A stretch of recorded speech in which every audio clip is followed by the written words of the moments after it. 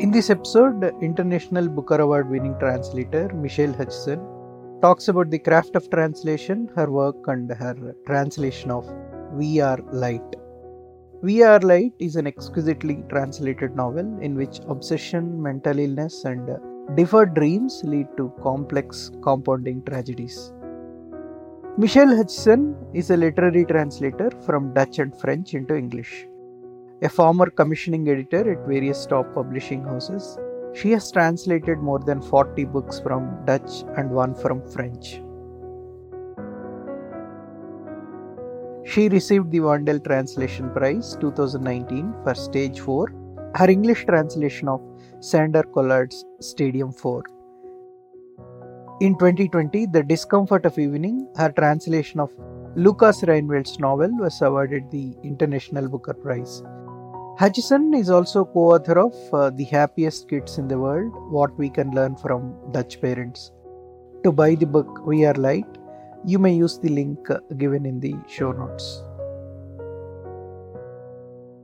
Welcome, Michele.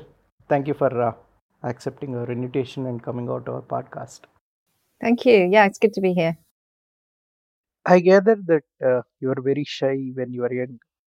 Is that the reason you're drawn to reading? Yes. I definitely felt uncomfortable about talking and worried about saying the wrong thing, perhaps. So I think I was quite self-conscious. And I part of my childhood, I lived in the countryside in England, where there wasn't very much to do apart from, go for walks and ride horses and stuff. So reading was obviously, something to pass the time, and I started reading when I was very little, and I read and read and read, and I read all the books I could get my hands on, basically. Yeah, that was a sense of solace, place to go and hide in the books. Okay, any influence from the parents? Yeah, I didn't see my parents reading very much. My mother reads now, but she didn't at the time. Not very much, anyway. So I was the real bookworm and getting all these books in my bedroom, and I filled the bookcases, and I started piling them up against the wall. So I had one whole wall that was filled with books just stacked up. What kind of literature you used to read? Back then, I read poetry. I can remember reading a lot of Philip Larkin. But I also read things like Tennyson, like classical poetry, or the Romantic poets, or Shakespeare. I think I read all of Shakespeare at the time, and Jane Austen, Thomas Hardy, all the English greats. Not much in translation. It was mainly English literature. So the University of East Anglia and the University of Leuven and University of Cambridge are among the top institutions in the world for teaching literature. How do you think spending time in these places shaped your literary temper? I think UEA, that's the University of East Anglia, was massively important in shaping me as a person and also my literary sensibility. Was a really fantastic place at the time with a lot of really brilliant teachers and writers. Creative writing was already happening there. And it was a very relaxed place. We had seminars with a small amount of students. We talked a lot. There was an open door policy, so you could go in to talk to your lecturer and carry on the chat you've been having earlier. There was a lot of support. I wonder about institutions now where they've packed in so many students, whether they get the same kind of support and inspiration that I got back then. University of East Anglia especially, I think they have one of the best department for translation studies, I guess. That's right. Yeah, the British Centre for Literary Translation is based there. Yeah, there are a lot of stuff on the YouTube.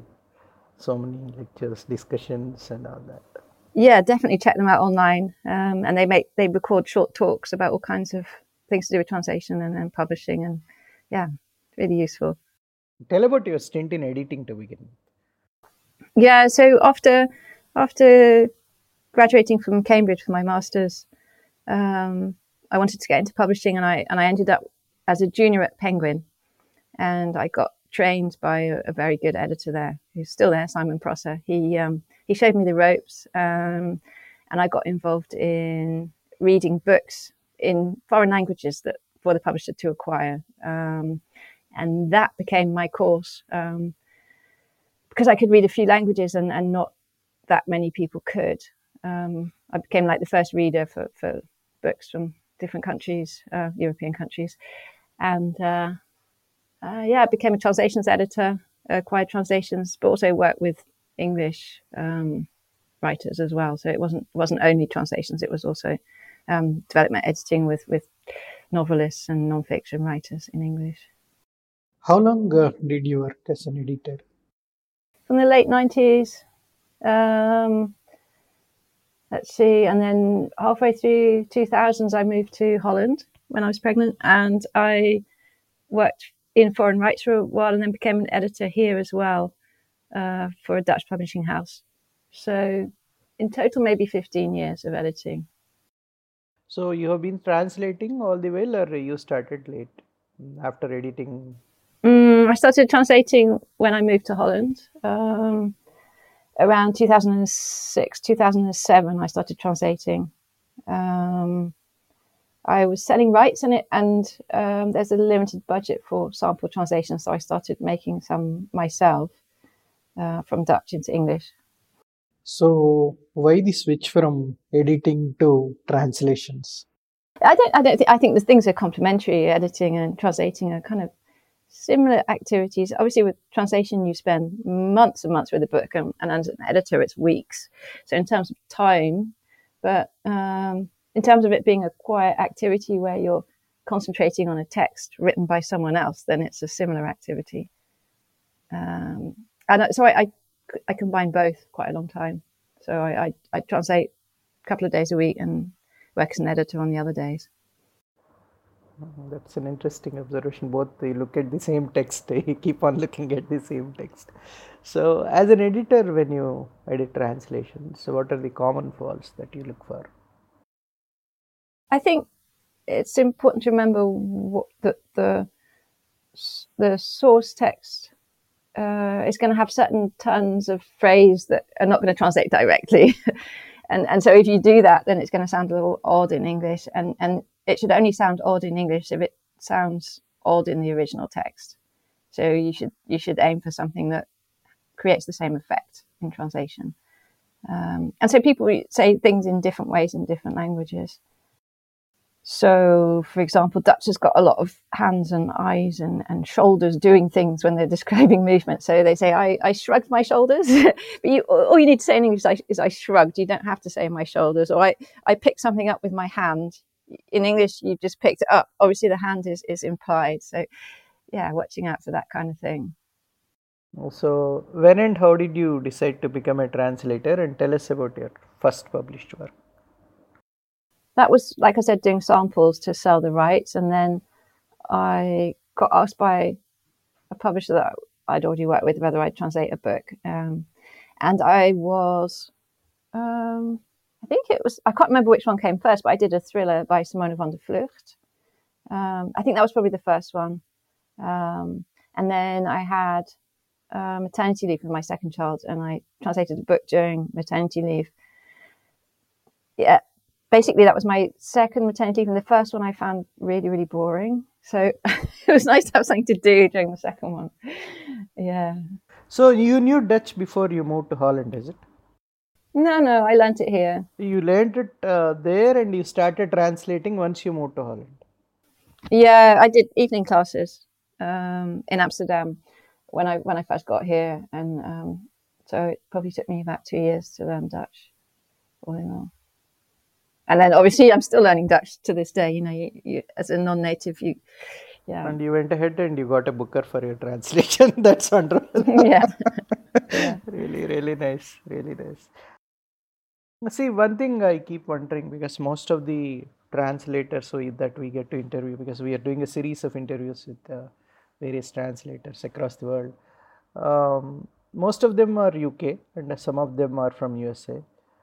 And UK is mostly monolingual, as I understand, at least. No. So, why are there so many translators doing great work? Um, I think if you come from a basically monolingual country, in that it's not even monolingual. I want to first unpack that and say that's a myth, isn't it? Because there's so many people in England who speak many other languages.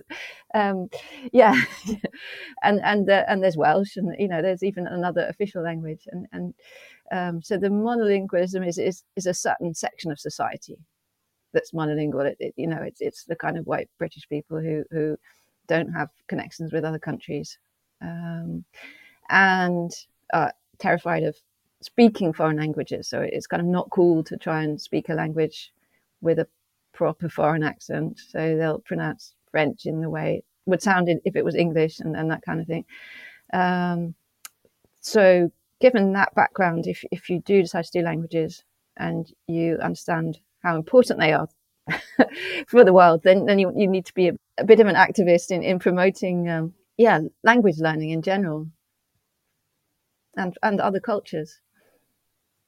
Maybe the institutions that may have a lot of preference for the language as such. I don't know.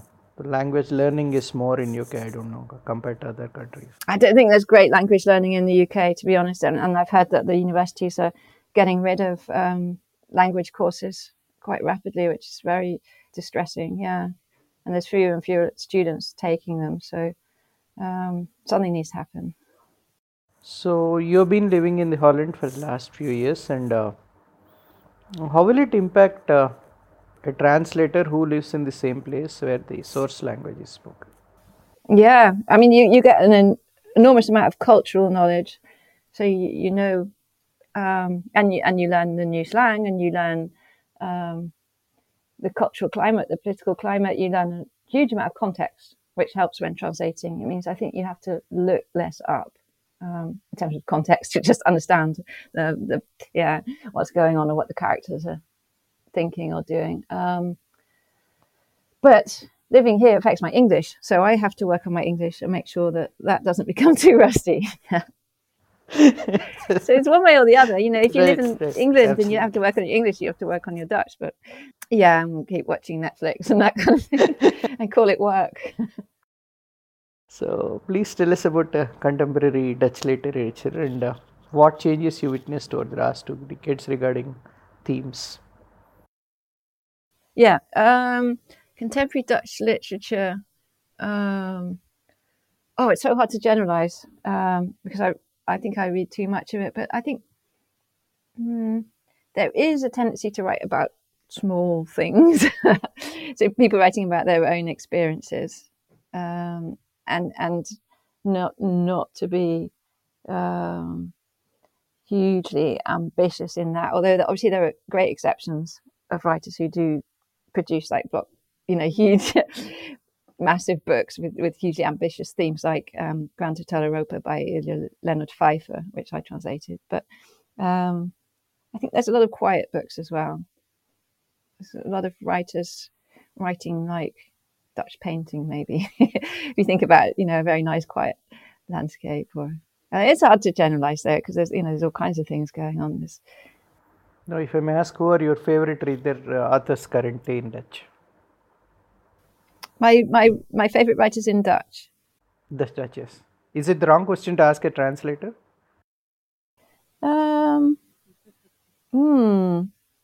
Well, yeah, because you're supposed to name your own authors, of course, aren't you? Because then you've got me over a barrel. I can't say anything other than the writers that I translate.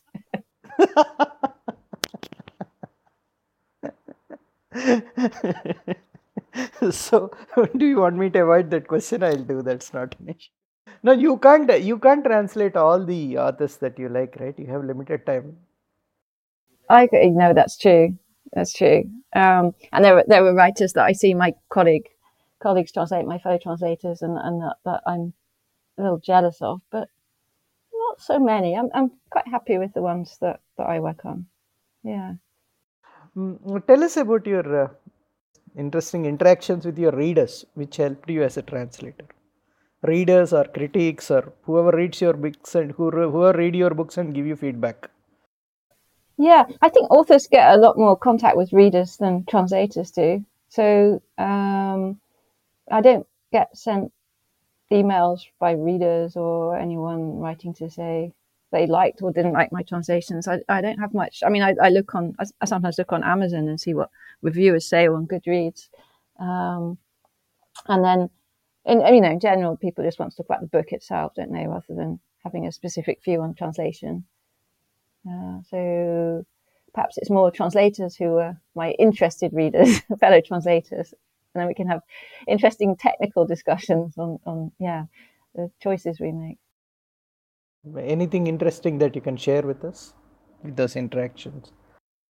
Those interactions, I work quite closely with other translators from Dutch into English, and we often compare our translations or help each other out, or just say, what would you do with this particular word? And then, I did that today with two of my colleagues. I was looking for a particular term for 17th century clothing, and they were very quick to help me with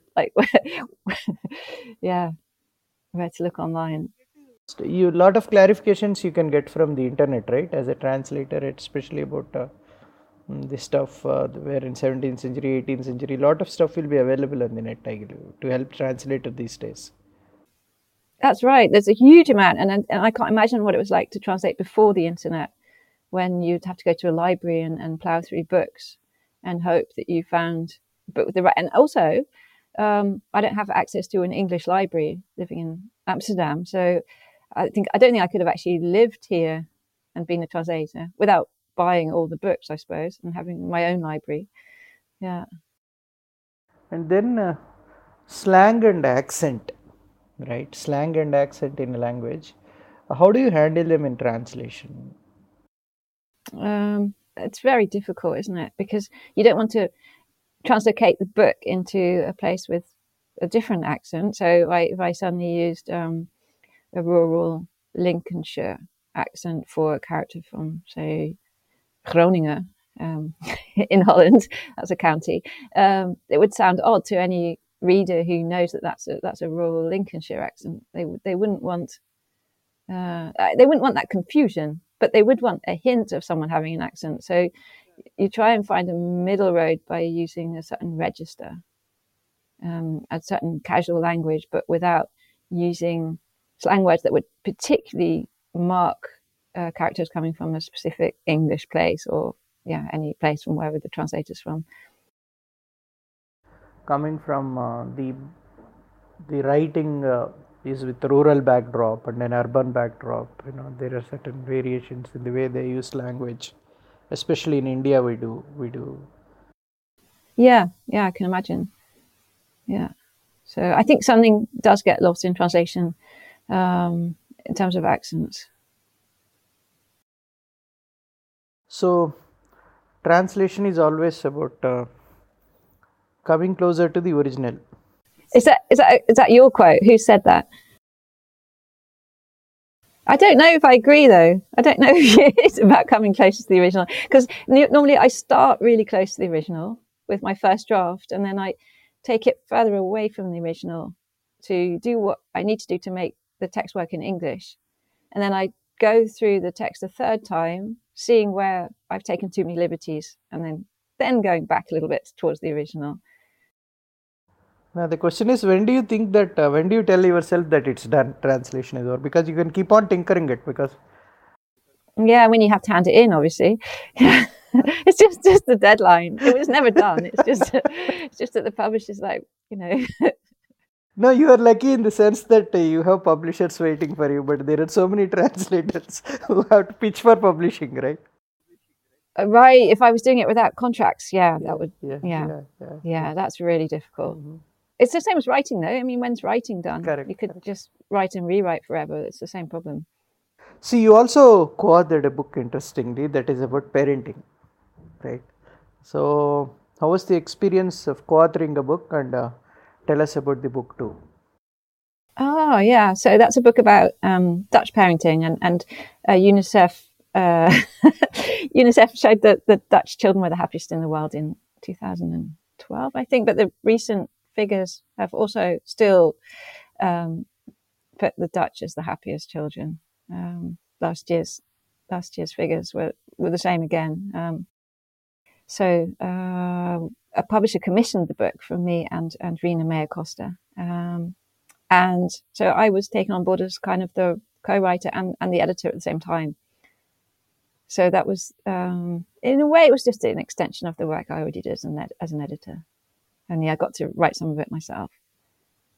You lived in Holland for last 2 decades or last 10 years, I think. 1 decade or 15 years? Longer, 19 years now. So you can write about parenting. Yeah, that's true. So my oldest is 19, so I came here pregnant with him, yeah. So what is so special about it? Dutch parenting? About Dutch parenting? Oh, God. I think it's about the freedom that children have and the independence that is fostered in them. And I noticed that almost as soon as I started living here, you see like kids going around on their own at a fairly young age, and you see the children all going to school and on their bikes and playing in the parks without parents hovering over them. In London, there's a lot of parents with the children all the time. Yeah, I mean, it didn't used to be like that when I was growing up, and that's something that's culturally changed, and Dutch still seems to be more like the old-fashioned way of letting children go out and play, letting them make mistakes, become independent, do things on their own. Yeah, it's a good system. Do the Dutch children read books? No, it's a huge problem here. I wish they did. Yeah, it's often a subject in the papers about education is that the Dutch children have been put off books, and how has that happened? There's a kind of list of books you have to read for school, and they're fairly old and staid, so they're fairly dull classics. So there's always a lot of discussion on should they change this list into something more dynamic, and they do add books by new writers and writers from different cultural backgrounds, and it is updated, but the bulk of the list is kind of a bit old-fashioned and not so appealing.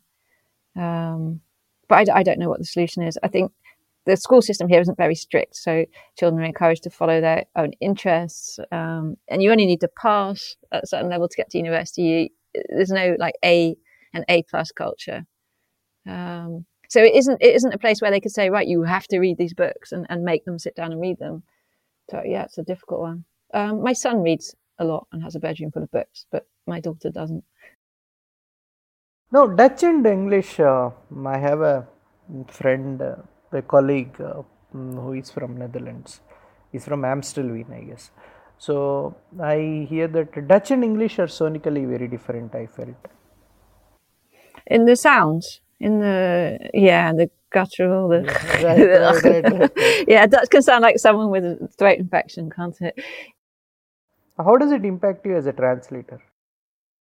Oh, the sounds. Well, I do a lot of poetry, and so you notice that certain sounds like there's a lot of Z's in Dutch, G's and W's, and you notice those being repeated in poetry, and also the syntax means that the verbs go at the end of the sentence sometimes, and they're regular, so they all rhyme. So Dutch rhymes a lot more easily than English does. English poetry rhymes by being archaic or by being incredibly clever. There doesn't seem to be anything in between, whereas Dutch you could rhyme without too much effort. And the sounds, so I look for comparable English sounds. So instead of Z's and W's and G's, then it might be S's and N's and I think L's maybe. I don't know. We can't talk about all the books that you translated. I guess there are over 40, if I am right. Right. Yeah. So a couple of books I picked up from the list. One is the Seaweed Collector's Handbook. Have you got a copy of that? I don't have a copy. It's the most amazing book. You should get one. Oh my God, it's got everything in it. It's got the most amazing pictures, drawings. It's got recipes, art, poetry. It's a true miscellany, which is a word for this kind of book. Yeah, and I absolutely love doing it. Because seaweed is important ecologically too. That's right. Yeah. There's a whole section about that, farming with seaweed. Using it as food for cattle. Seaweed book is about everything seaweed. So it's about the ecological uses of seaweed. seaweed farming, eating seaweed, seaweed as agar, which is jelly, so it's a gel substance, so you can use it to set substances. But it's about seaweed in art, seaweed in culture, seaweed in films, seaweed in poetry, just everything you could think of about seaweed. Yeah, it's whimsical. So the writer Mieke Swanborn, who lives up in Scotland, she's Dutch, but she moved to Scotland. She just wrote about everything that kind of took her fancy about seaweed, and started researching it and drawing it. And she's an artist herself, and just saw where that took her in terms of, you know, this kind of amazing book that goes in all kinds of directions. Yes, I have a friend who is doing research on seaweed. Oh, okay, yeah. Till that time, I never knew about the importance of seaweed and ecologically, how it is keeping things in check. All that I didn't know. She was the one who told me. Oh, the oceans, yeah. Yeah. It's like the forest of the seas, you can call it. Yes. The whole biodiversity of the ocean and all that. Yeah. And now the Booker Prize winning, the discomfort of Oh, yeah. Yeah. Yeah, it's a less comfortable subject than seaweed, you know. Yeah, please take us through the book. So the discomfort of evening is is about a young girl of 10 who grows up in a farming family, and her brother is killed in an accident, and the family falls apart, and it's about that process of disintegration and the emotional neglect that the children suffer because of their parents' own grief. And it's beautifully written. It's a debut. Was hard to translate because it's got such emotionally harrowing scenes in it. Yeah. It's probably hard to read, but I think it's probably harder to translate because you'd spend more time, you know, and as you translate, you think, you picture everything, and you go through it emotionally as well, I think, to produce the translation. Was it a commissioned project, or you approached the author for translation? No. I got commissioned to do the translation. The Dutch publisher got me to do a sample, and then Faber in England bought the rights and then asked me to do the rest of the book. Now coming to We Are Light. It's a very interesting book. Very interesting book. I will talk about more, after some time. Now, please introduce the book and its author. Yeah, so We Are Light. It's called Wij zijn licht in Dutch, and it's by Gerda Blaze, and she is a debut writer. So this is her first novel. So I can't tell you about her other books because they don't exist yet. Although she is a poet, she has published poetry, and it did really well actually. It won some prizes, which it'll probably say some which they were: the EU Literature Prize and the Dutch Booksellers Award, and it was shortlisted for the Libris, which is a big Dutch literary prize. And it's it's almost like a murder mystery in a way, but it's not. It's a literary novel. You know what I mean?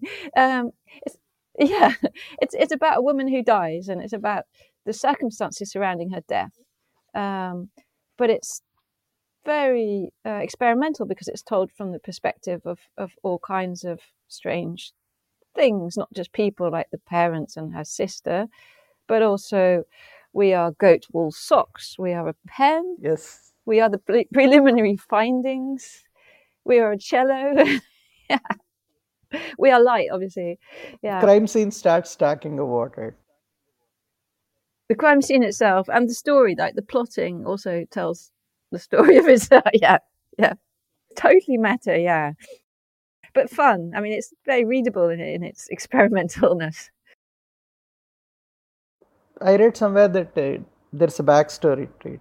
How she started writing about it, right? She read an article in a paper and started writing. Yeah. So it's based on something that actually happened. This woman who starved to death because she was convinced that she could live on light. That's why we are light. and so she's just stopped eating, and she was convinced that the universe, that sunlight would nourish her. And so the book explores how can that happen? How can a person with a reasonable level of intelligence and a support network, really, because she has a family, her sister lives with her, and she has flatmates, but how she ends up dead. What's interesting to me, among various other things, every chapter, all these 25 chapters, 25 different voices, um, every chapter starts with the we, right? The pronoun. What was the writer trying to refer to when we say we are, we are, we are? Yeah, it's everything is a collective voice, and why? Yeah. So it's not I am light; it's we are light. I think maybe it's the particles of everything, in the universe. Everything's made up of lots of. I don't know. You'd have to ask Heather. Is she referring to all of us when you say that? See, it's about self-deception and having a cult-like mentality and. Cult-like mentality, and so I suppose we is very inclusive, isn't it? Yeah, it's also about culpability. It's about who is responsible, and was this neglect of society, the parents, the sister, the police. As if we are all involved in the crime. I think that's the. I mean, yes, that's a good way of seeing it. Yeah. I had that feeling when I was reading the book. Now, 25 different voices and different perspectives. Um, what was translating the book like? Really good fun. Yeah. Okay. In the seaweed book was really good fun because it took me all over the place, and this one did, but in terms of style and approach. And they're all told in the same voice. It's all one book, obviously, but each different narrator, collective narrator, has a slightly different style. Even in some passages, some chapters, the sentences were longer. In some chapters, sentences were very short. So I had to make sure that I saw that in the Dutch and didn't translate it away from it, but into it. So to keep the same patterns of narration, the same pacing, and try and get the sense of what a pen would sound like if it could talk. Or the scent of oranges. That's the funniest one. Right. Yeah. See, I have seen the same book, like you said in the beginning when you are introducing the book. I have read the books where characters, the book is divided into different chapters where each character comes and starts talking about it, right, in a different point of view, their own point of view they present. But I never seen a book where there are certain things, inanimate things also start speaking in the book. That's very special, I guess, about the book. It's very unusual. Also that the whole thing's like a murder mystery. It's a kind of detective novel in a way about how to, and you have to piece together the circumstances of the death. And it's a short novel. It's not a very long, kind of a thing. It's, I think, about 250 pages, not more than that. Yeah, it's quite short. Quite short. Let's have a look. It's 229 pages. You had to seek any clarifications from the author when you were doing it? Not too much. I just had a look back at my correspondence with her because I was translating this during the lockdowns, so I didn't meet her till much later. But we'd emailed, and I'd asked about the name of the commune, which is Sound and Love, but the word for sound in Dutch is klank. Klank is not just sound, but it's also resonance and tone. So I was never really happy with sound as a translation of clunk, but I'd never found a better solution for it in the end. I'd asked her about, when you called it Sound and Love Commune, where did that come from, and what were the most important things you wanted to suggest with this name? Yeah, and I asked her a couple of musical things, and then actually I got a colleague, a fellow translator who is a classical musician, to read through the book and check all the music things for me, which is really useful if you've got someone to do something like that. Yeah, the cello starts talking too. That's right. Yeah. What are you currently working on, Michele? I'm working on a book called Anti-Boy. This one. It's very very short memoir for Seagull Books, which is also partly set in India. Yeah, it's a coming of gender story about Valentine who has to have a breast operation because at the time it's a she discovers that they have the breast cancer gene, and this triggers a complete reappraisal of gender, and it's a very moving short book. Be published next year, I think. What stage are you in? You're about to finish it, or?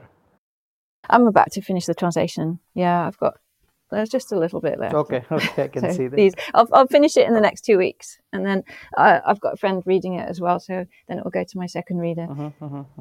So what's your workflow like, translation workflow? It's like a lot of juggling, because, the thing is, translating books is really not very well paid, so if you need to pay the bills, and I've got 2 children as well, so I need to do other things on the side. Yeah. It's honest, isn't it? Make it like it's very simple, very ordinary stuff that you're doing anyway. But lovely translation, let me tell you, beautifully translated. I don't know Dutch, but I really loved the way. Yeah. Because I only, as a reader who won't know the source language, I only look at the language and the flow of the language, how you constructed it. I really liked it. Oh, thank you very much. Yeah. And it's a very interesting book too, actually. Very, very interesting and thought-provoking book. The We Are Light one. Yeah. I thought so too. Yeah. Got a really nice review in the LA Review of Books in America. Really long, serious review. It's amazing. I think recently it has come out, right? In 23, right? It came out this year, yeah. And Gerda went to England to promote it. She appeared at a couple of festivals this summer. Yeah.